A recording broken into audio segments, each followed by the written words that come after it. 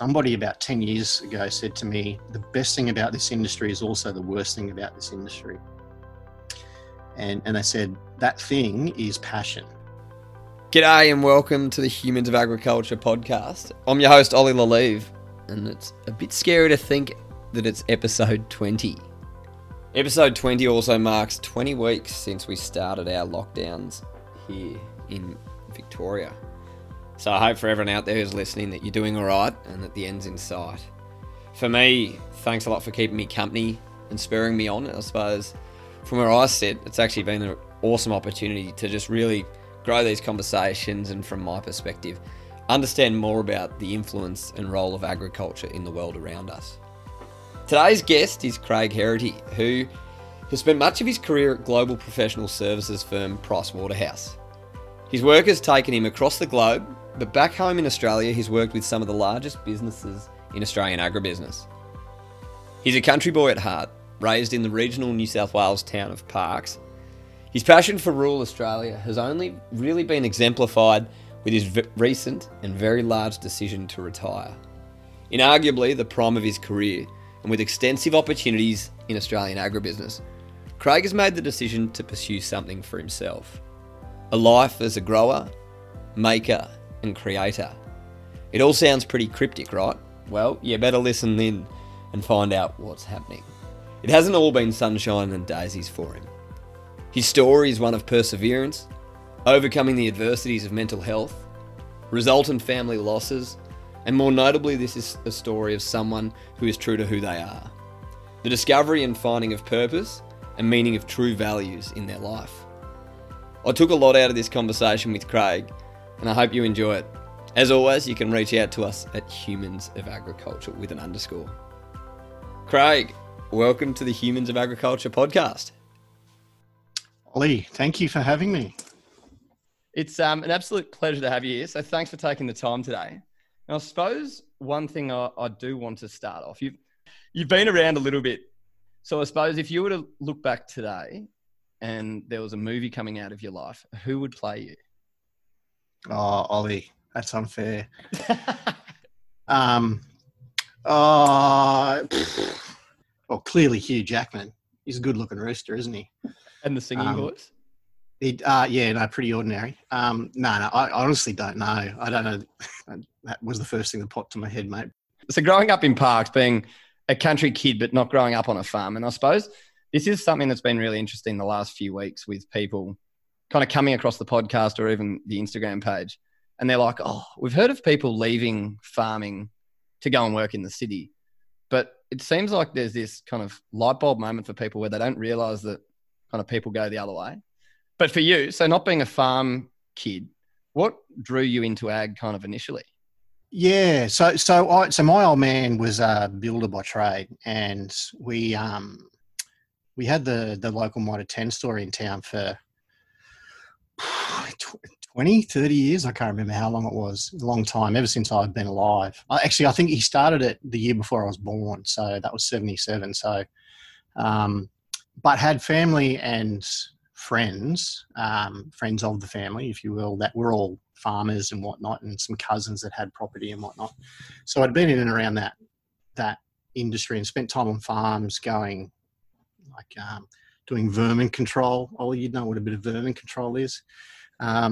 And rouseabouting and doing odd jobs. But I actually, when I was a young kid, I hated agriculture. I thought I only had eyes for the bad parts of it. I thought it was a mug's game. I thought, this is crazy. I don't understand why people would do this. And that was, if you think about the timing of that was at the height of the millennium drought, really. Yeah. Through the 80s and the 90s. And I only had eyes for the bad part of it. My wanting to leave the rural community to go to university and then eventually onto the big smoke wasn't really a plan. I just knew I didn't want to stay in Parkes for the rest of my life necessarily. I still love it. I still go back there. I've still got family there, still got friends there. And Parkes has been amazing to me, and it's shaped who I am. But I wanted to chance my arm in the big smoke. So I went to uni, in Canberra, and then eventually started with Price Waterhouse, which I've got a bit of a story there. If you want me, I can share it to you. There's a bit of a slightly ag story related to it. So Yeah, definitely. Get into it. I'm being interviewed for the role as an internship back in 1997, I think it was. Anyway, I'm being interviewed in the Canberra office of Price Waterhouse by a HR person. And the person says to me, "So tell me what you know about Price Waterhouse." Right? First question, I had no idea what Price Waterhouse was in those days. And immediately something came to mind. I don't know where it came from, but I remembered this story about driving into Sydney on a family holiday. We used to go to Manly on holidays every year. And a lot of country people used to do that. So there'd be people from Cowra and Orange and Forbes and Parks and all camped in Manly at Christmas and New Year time. Anyway, I remember us driving towards Manly and we're heading across from the south to the north on the Harbour Bridge. And on the left-hand side used to be the old Price Waterhouse building. And so I started to tell this story to the interviewer saying, look, the first time I came across Price Waterhouse was I was in the car with my dad. I was about 8 years old and we were driving across the Harbour Bridge and I looked to the left and I could see the big Price Waterhouse sign on this massive building in the middle of the city.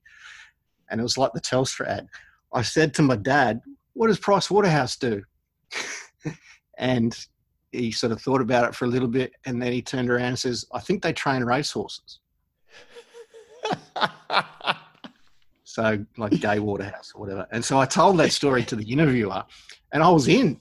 I was off to the races then, metaphorically. But my coming back to agriculture, and I'm sort of fast forwarding a little bit, but my coming back to agriculture was really in about 2006. So I was with the firm for about 3 or 4 years, and then I was lucky enough to go on secondment to the London office of PwC and lived in the UK for about 3 years, came back in about 2006. And through no real planning, I ended up working on a whole bunch of ag clients of the firm and was sort of reintroduced to agriculture. And I guess having had the time and developed a bit of perspective professionally, I could see it with wiser eyes.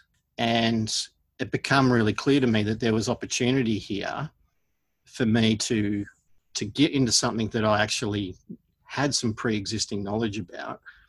Was this is a less tangible thing, but an intangible connection to home, something where my ability to relate to the people involved, whether it was in management or people on the board, because in those days, and still to some extent these days, the boards of some of those big businesses have grower directors on them, right? And I seemed to be able to relate to them fairly easily.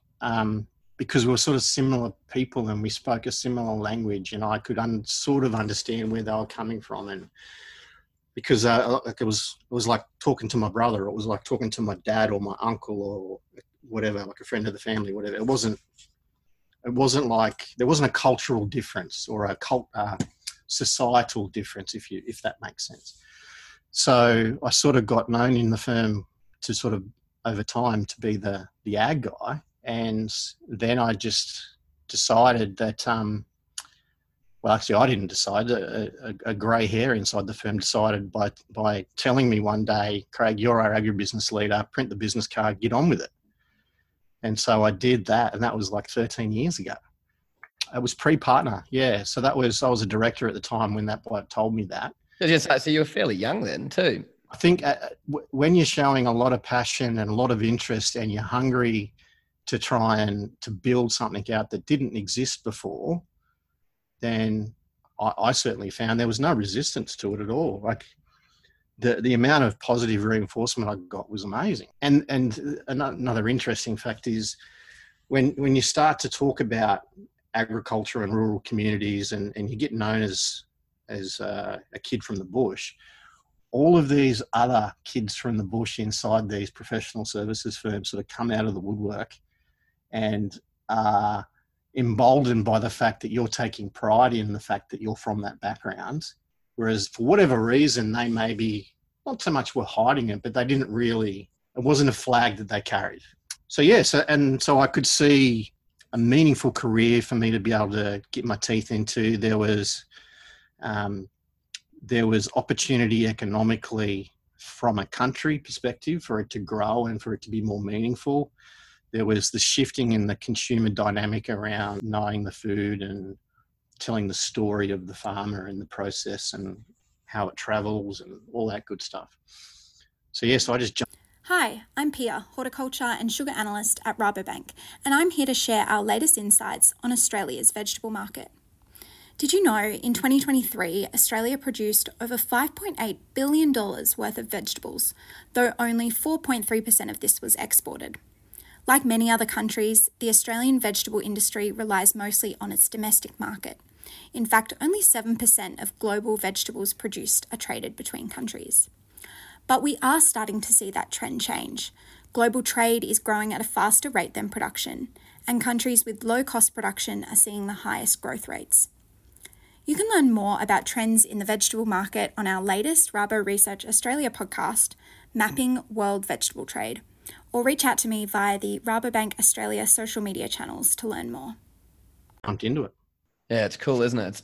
Do you think now if you were to kind of wind the clock back and you're a 25-year-old kid coming in out of university or whatever, do you think ag's been kind of more exciting in the last, say, 10 or so years that you've kind of been involved, or what's the runway like?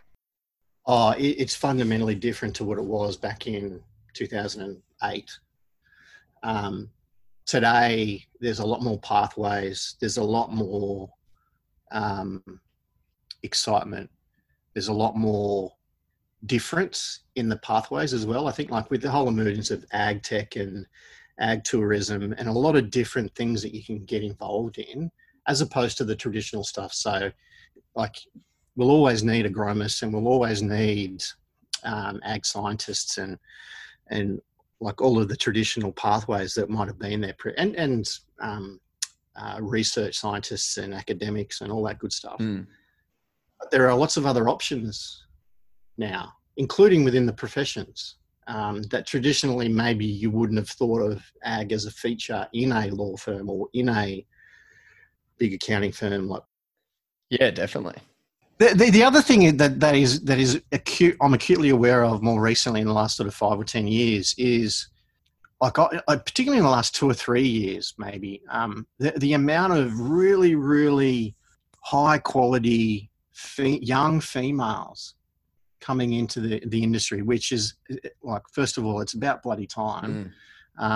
And two, that they can see a pathway, because there's been quite a few more recently sort of lights on the hill, if you will, of people so females that have got into leadership positions that have sort of charted a path for more females to come into the industry. And certainly from a professional services perspective, like inside our firm,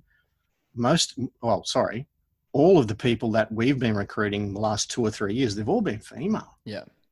And it's not because that's a conscious choice. It's just because of the quality of the candidates that have come forward. And like, they're firecrackers. They are top-notch people, and they're gonna redefine what agriculture and what the traditionally men-dominated industry has been. Yeah. In which can only be a positive thing. Oh, it's bloody exciting, isn't it? Like, even for me in the day-to-day stuff, but then with some of the leadership courses I've done, and then kind of more broadly as well, like on farm, some of the people I went through uni with, like these people are just absolute rock stars, but they're not only working the hours on the farm, they're then getting involved in the community initiatives, and then they're doing more on top of it. It's just like they're seeking extra opportunities to kind of develop themselves, which in turn is going to flow back to the industry.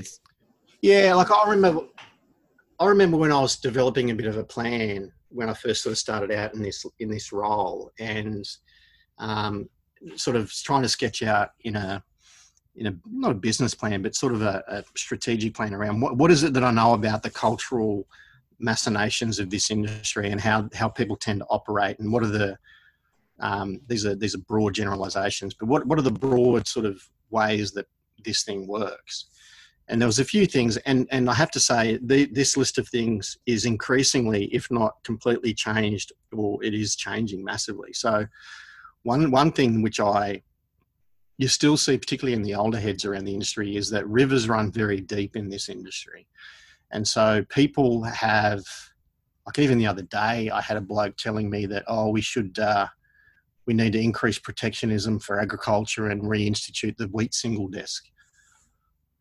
Oh, gee, really? You're still holding on to that? Wow. Okay. So those very, very deep, long-held views, they still permeate there. And every now and then they'll bubble up. Another one is the concept of the bush telegraph. That manifests in a couple of ways. One is good news doesn't travel real fast, but bad news travels real fast. Yep. Your reputation will have preceded you 9 times out of 10. You're only one phone call away, really, from anybody else in the industry. And so if you're trying to figure out what's this Ollie guy like, is he a turkey or is he a top bloke or whatever, like it's only going to be 1 or 2 phone calls that I need to make, and I've already made an assessment on you. The other thing, which I think is being moderated a little bit now, but at the height of the drought wasn't being moderated, in my humble opinion, at all, which is somebody about 10 years ago said to me, the best thing about this industry is also the worst thing about this industry. And they said that thing is passion. It's both at the same, simultaneously, the best thing and the worst thing. Because passion gets you up in the morning, but passion doesn't really make you make good decisions, right? And you can be blindly following a passion and blindly, it's almost like being possessed by a religion or a cult or something in some respects. But the passion's great, and we need to foster that and encourage it, but we also need to temper it when it comes to making really, really important decisions, particularly when it comes to life choices, and pure economic choices as well. So. Yeah, definitely. And that's something that I want to tap in with you. And I suppose now's as good a time as any. Like when it comes to head or heart type thing for you, and you've made a fairly big decision recently to retire it. And I couldn't believe it when you said, when I read the article and it said 42, but how long did you stew over a decision like this? Yeah. So to give context, so I've been with my firm for, I saw it exactly the other day, 21 years and 7 days, something like that. So I've just clicked half your life. I'm like 21st, mate. It's time to go to the pub, but we'll talk about that later. The 21 years and 10 years as a partner of the firm, which I never anticipated that I'd get that senior.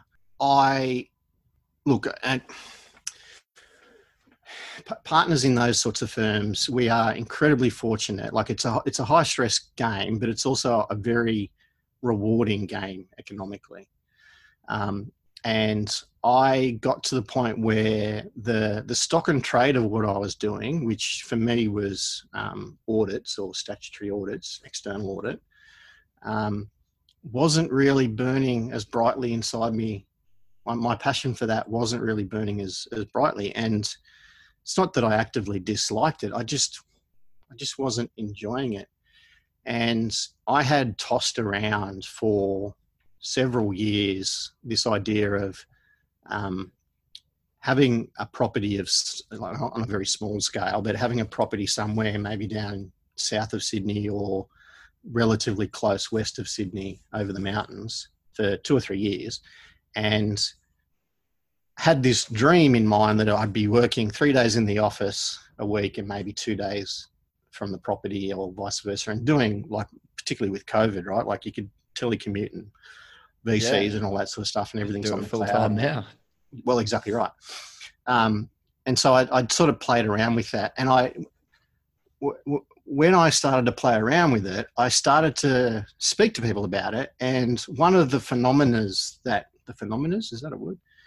One of the things that people talked about that were actually doing that sort of thing, talked about this feeling of resentment that they would get when they're traveling back to the city for work, particularly if you're doing it week in, week out, right? So you like people would talk about the 1 hour barrier, where once you've been on the road for an hour and you're driving away, all of the worries of the big city and all of that baggage sort of dissolves away. And as soon as you go through the gate of the property, you feel like a different person, right? Yeah. When you're jumping back in the car to go back, not always, but you start to feel the opposite. Yeah. And I thought, oh, like that, I don't know, like that could push me over the edge. Like that could really make me want to properly leave. Not that would have been leaving. So I let that sit within me for a bit. About 6 months ago, I just started to really allow myself to start to think about, well, and this is the scariest part really, is, well, what does it look like on the other side? And am I defined by the institution that I've been a part of for 21 years? And do I want to be defined by that? So once I allowed myself to sort of feel comfortable and to explore that, it just become a lot clearer. Yeah. So that's the thought process I went through in the last 6 months as well. Okay, of an evening or a weekend or when I get a spare moment, I'm going to start, maybe I could do this, maybe I could do that, and then put a little bit of structure around it to be able to come to the final decision that I've made now, which is, so I'm going to finish up with the firm, which has been amazing, to be honest, through this whole process, both before and after I made this decision. But so the end of August, I'll be buying a small property, running just a small operation, and doing other things and pursuing my other hobbies that I've really just treated as hobbies, but I want to actually buy proper tools and do it properly and let rip that creative animal inside me and do both leatherwork and woodwork. And yeah, and to be honest, mate, I am ecstatic. You got no fears associated with it? I've got as complete an awareness of the risks as is humanly possible. Yeah. I wouldn't call it fear. I just know that there is going to be mistakes that I'm going to make. And I'm just happy to back myself to figure out ways out of them. Yeah, fair enough. No, it's cool, I reckon. It's bloody exciting. You're going to have to make sure you get a decent sized shed. So either buy a property with a good sized shed or look for what's the shed that you need to... Well, yeah. Oh, the shed will be significant because I'm going to be spending a shitload of time in there. Good wood heater. But also, like, it'll need a heater for sure, particularly in the areas that I'm talking about potentially buying. But it'll need a heater and probably an air conditioner too, mate. Yeah. So it'll just be some cattle, some pigs, some chickens, some ducks. Just like, I'm not going to be, it's not sheep stations at all by any means, but I'm going to do that and then do the maker stuff on the side. It's a long way from the suits and ties and jackets of a big CBD. And it's a long way from the board table of Australia's largest companies, that's for sure. Yeah.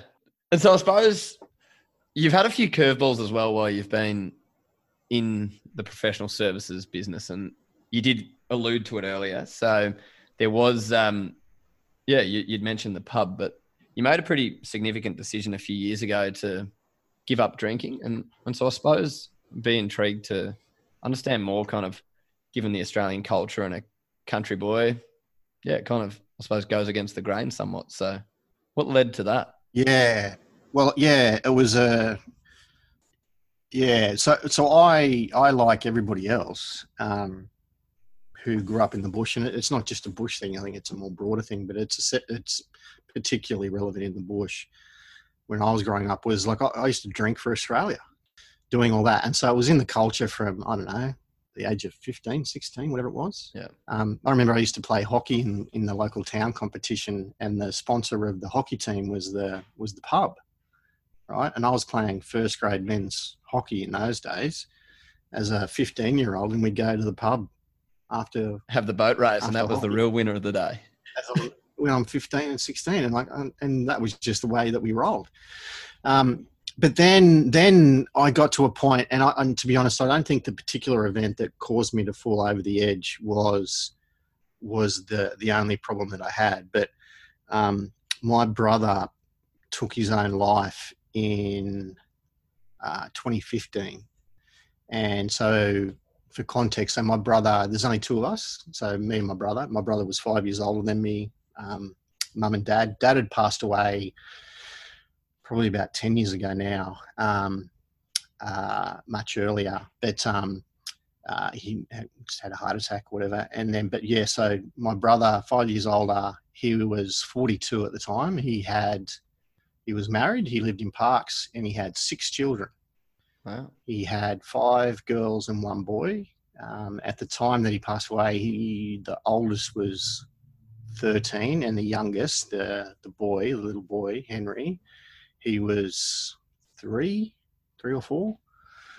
And so that knocked all of us, including my mum, for 6. Like that, it's the classic scenario that you hear people talk about when suicide sort of comes into the family. It's, should I have seen it coming? Why? All of these cavernous questions that you can never get an answer to, not having answers. But for me, what it meant was I went back to work and then really fell off the wagon. I just, nothing meant anything to me anymore. I didn't want to be around other people. I drank way too much. I just crawled into a hole for quite a while, actually. And through a lot of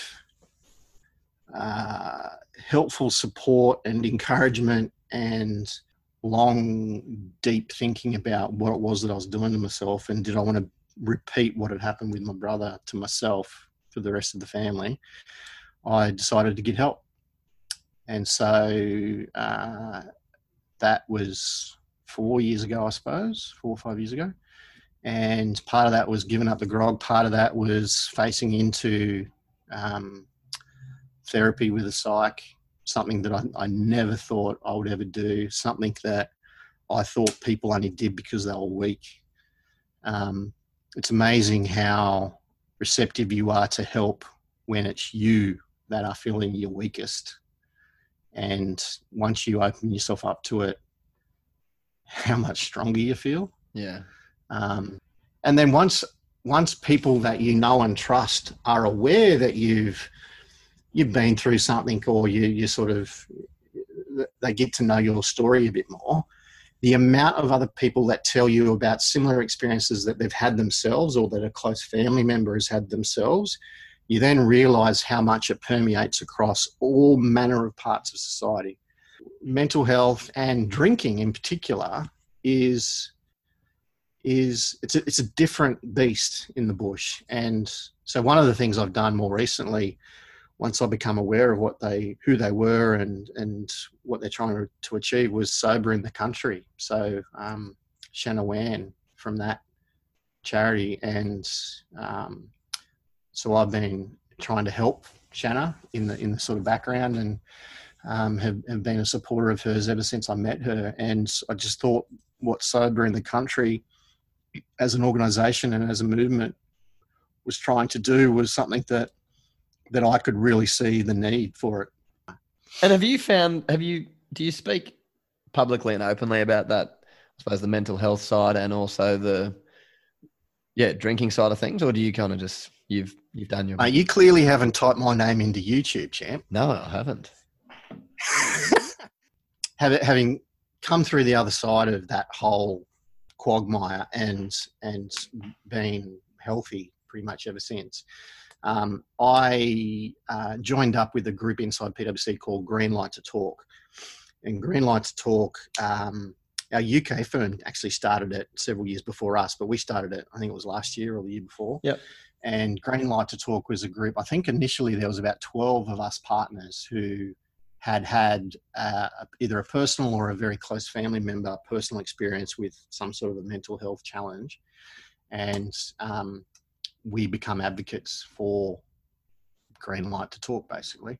And so as part of that, there's been a few videos that, because I'm so photogenic, they can't get enough of the Grago, you know? That's good. It means so much when it comes to these things, and it is someone who is higher up than you, and I suppose people put people in your position on pedestals, and seeing a little bit of vulnerability, and just when you see it, you're like, oh shit, he's a real person. Like it means so much, and it flows the whole way back through.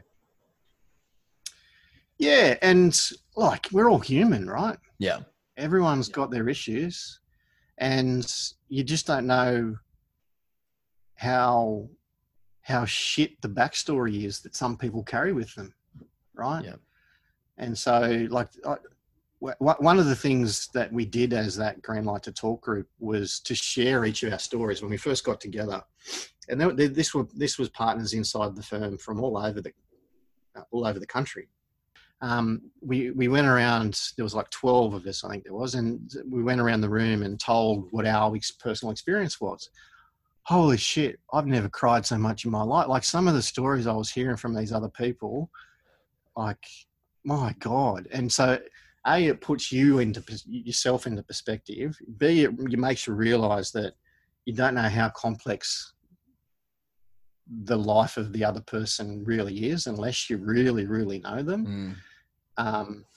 And like the resilience that exists inside humans to keep on carrying on regardless of what shit gets thrown at them in life, it's just remarkable. And if you don't draw inspiration from those sorts of stories, like it's like, I don't know what's wrong with you. Like, holy shit, like to be able to pull yourself back from some of these things. I'll have to give it a look. So yeah, so a big part of that is just sharing, right, and talking openly. And I've got two rules in life, Ollie. One of them is no dickheads, and no bullshit is the other one. So has it caught you out, or you?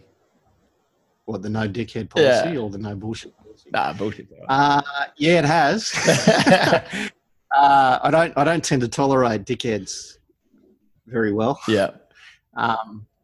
And I think that's probably my father coming out in me. But to be honest, I think having lived through that experience and certainly having made the decisions that I have recently, what my brother's passing taught me, and what more recently my mother's passing too. So my mum passed away 2 years ago,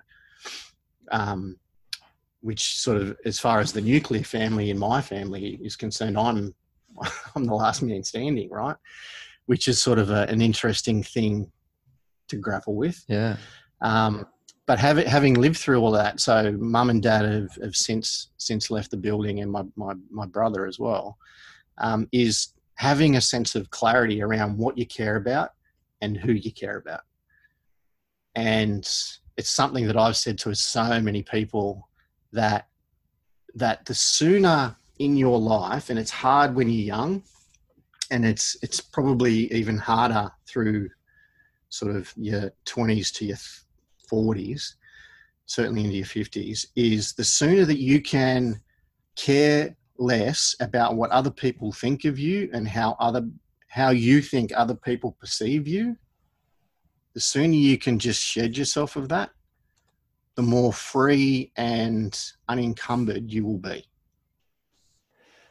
Nah, you can burn a lot of energy and a lot of time with the menial, mundane kind of things, can't you? Yeah, and being wanting, like there are reasons why you would want to do some of these things, but like wanting to be liked by everybody, that shouldn't be a motivation. Wanting to be of interest to other people, as a consequence, therefore being liked, but wanting to have people interested in the things that you say and do is different to wanting to be liked by somebody. Yeah. Right? It's completely out of your control. Exactly. And it's sort of a bar that you can never measure or never really attain, because it's the wrong objective. It's like, if you want to be interesting, be interesting. If you want to be engaging, be engaging. If you want to be approachable, be approachable. Yeah. But don't have your objective to be, I want everyone to like me. Yep. That doesn't help. Yeah. Leave people at the door that you don't need. And can I say that for me, it's been bloody incredible, I suppose, just in terms of, and all the things you're talking on to there, just in terms of approachability and stuff. Like when I've seen you on LinkedIn, I've seen you do a whole bunch of things through industry and around traceability and stuff. And you think, well, this guy is so far away from where I am. But the fact that you're willing to jump on and have a chat, like shit, it's just that, like, I'm so thankful for yourself, but it's also, there's so many people in industry that are like that who'll lend you an ear for an hour and have a chat. At the end of the day, that's why, like you're circling back to at the start, like people are passionate about it, and I really appreciate it. So thank you. Yeah, it's my pleasure, mate. And it's something that gets sort of, well, it was certainly drummed into me from a professional perspective very early on when I first started on this whole journey, was take notice of the things, the behaviours of other people as you progress through your career, and pick up all the things and replicate and pass forward all the good things that people do, and all the shit things that you observe. Just keep a record of it. Like, don't write it down, but like just remember those things, and don't be that person. Right. So be the best reflection of all the good interactions that you've had over your time, and don't repeat the shit ones that you didn't like when you were younger or earlier on in your career. And like stuff like this is exactly examples of that. Like, I would have loved to have had a chance to speak to, I don't know, Craig 20 years into the future. Well, if you had done this, you could have got Ray on the line.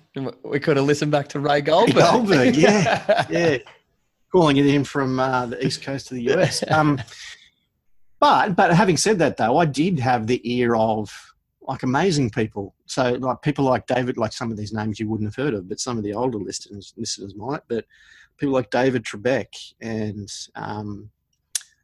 people that are still in leadership positions now, like people like Alison Watkins and Mark Allison and Jason Strong, and all of those people, and many, many, many more, have sat down with me and just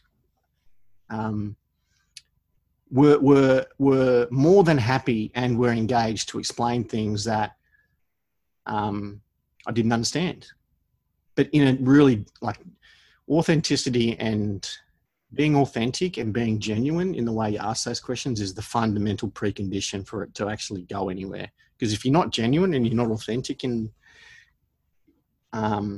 those sorts of conversations, they won't engage. And frankly, I won't engage. If someone is not genuine with me and isn't authentic with me when they approach me, like, the wall will come up. Yeah. The bullshitometer that comes on. If you're genuinely interested and you genuinely want to learn, mate, I'll spend hours with you. Yeah. And can I say, after our chat the other day, I just thought, holy shit, I know nothing about this industry. Here I've been around it for 10 years. But I've got so much to Google and so much to think about, which is awesome. I hope Maybe I need to write a book, Ollie. Maybe I need to write a book. Well, that could occupy a bit of your time. Do a podcast. I need someone to turn the dials for me, champ. I'm pretty good on the tech, but I don't know if I'm that good. No, it's easy. It's the quality of the guest. About the microphone. You can see you've got the microphone. Yeah, it's all about the quality of the guest. So. Yeah, true. I'll probably just end up talking too much myself anyway. No, it's good. Just chew the fat. So lovely. Yeah. Well, I might wrap it up there, but thanks for joining me to have a yarn today. It's been awesome. Ollie, it's been a pleasure. And mate, you were saying you were an observer of mine and I was an observer of yours. And one of the things that we haven't talked about is the respective camps from which we both come, and being different camps. And for whatever reason, before having made the decision that I have recently, we never spoke. We never engaged. Yeah. But when you reached out to me and said, I'd like to have a conversation with you, we didn't even talk about the podcast. And I thought, yeah, screw it. Like, this guy looks like he's a go-getter. see what he's about, right? And so you've been amazing. You've been really, really professional and engaging and true to form as far as what you would expect of somebody in this industry, which is great. Oh, thank you. And all the good parts of what you want to hope to see in the industry. So yeah. No, thank you. And I hope this isn't the final conversation. Hopefully I can keep chewing your ear off about all kinds. Mate, I don't think I've been controversial enough, so I'm more than happy to fire some bullets and launch some bombs next time we talk. Yeah, no, well, I think today's been awesome understanding your story, but I reckon I do want to deep dive into some of the more topical issues and maybe run some mini series on various things in Australian agriculture and I suppose, yeah, maybe more broadly global agriculture, where it's going. And I think, we're in for exciting times. Agriculture's at the forefront. It's got a lot of challenges, but a lot of opportunities. Yeah, I don't want to use the words that seem to be used way too much at the moment, particularly around COVID and all that sort of stuff. But the world's a hell of a lot more complex than it was 12 months ago. But having said that, there's a few fundamental truths that this industry knows all too well. One is that people have got to eat, and the potential and the significance of the industry that we work in, like, it's not going away. This is not. I don't see agriculture having a Kodak moment as such in the near future.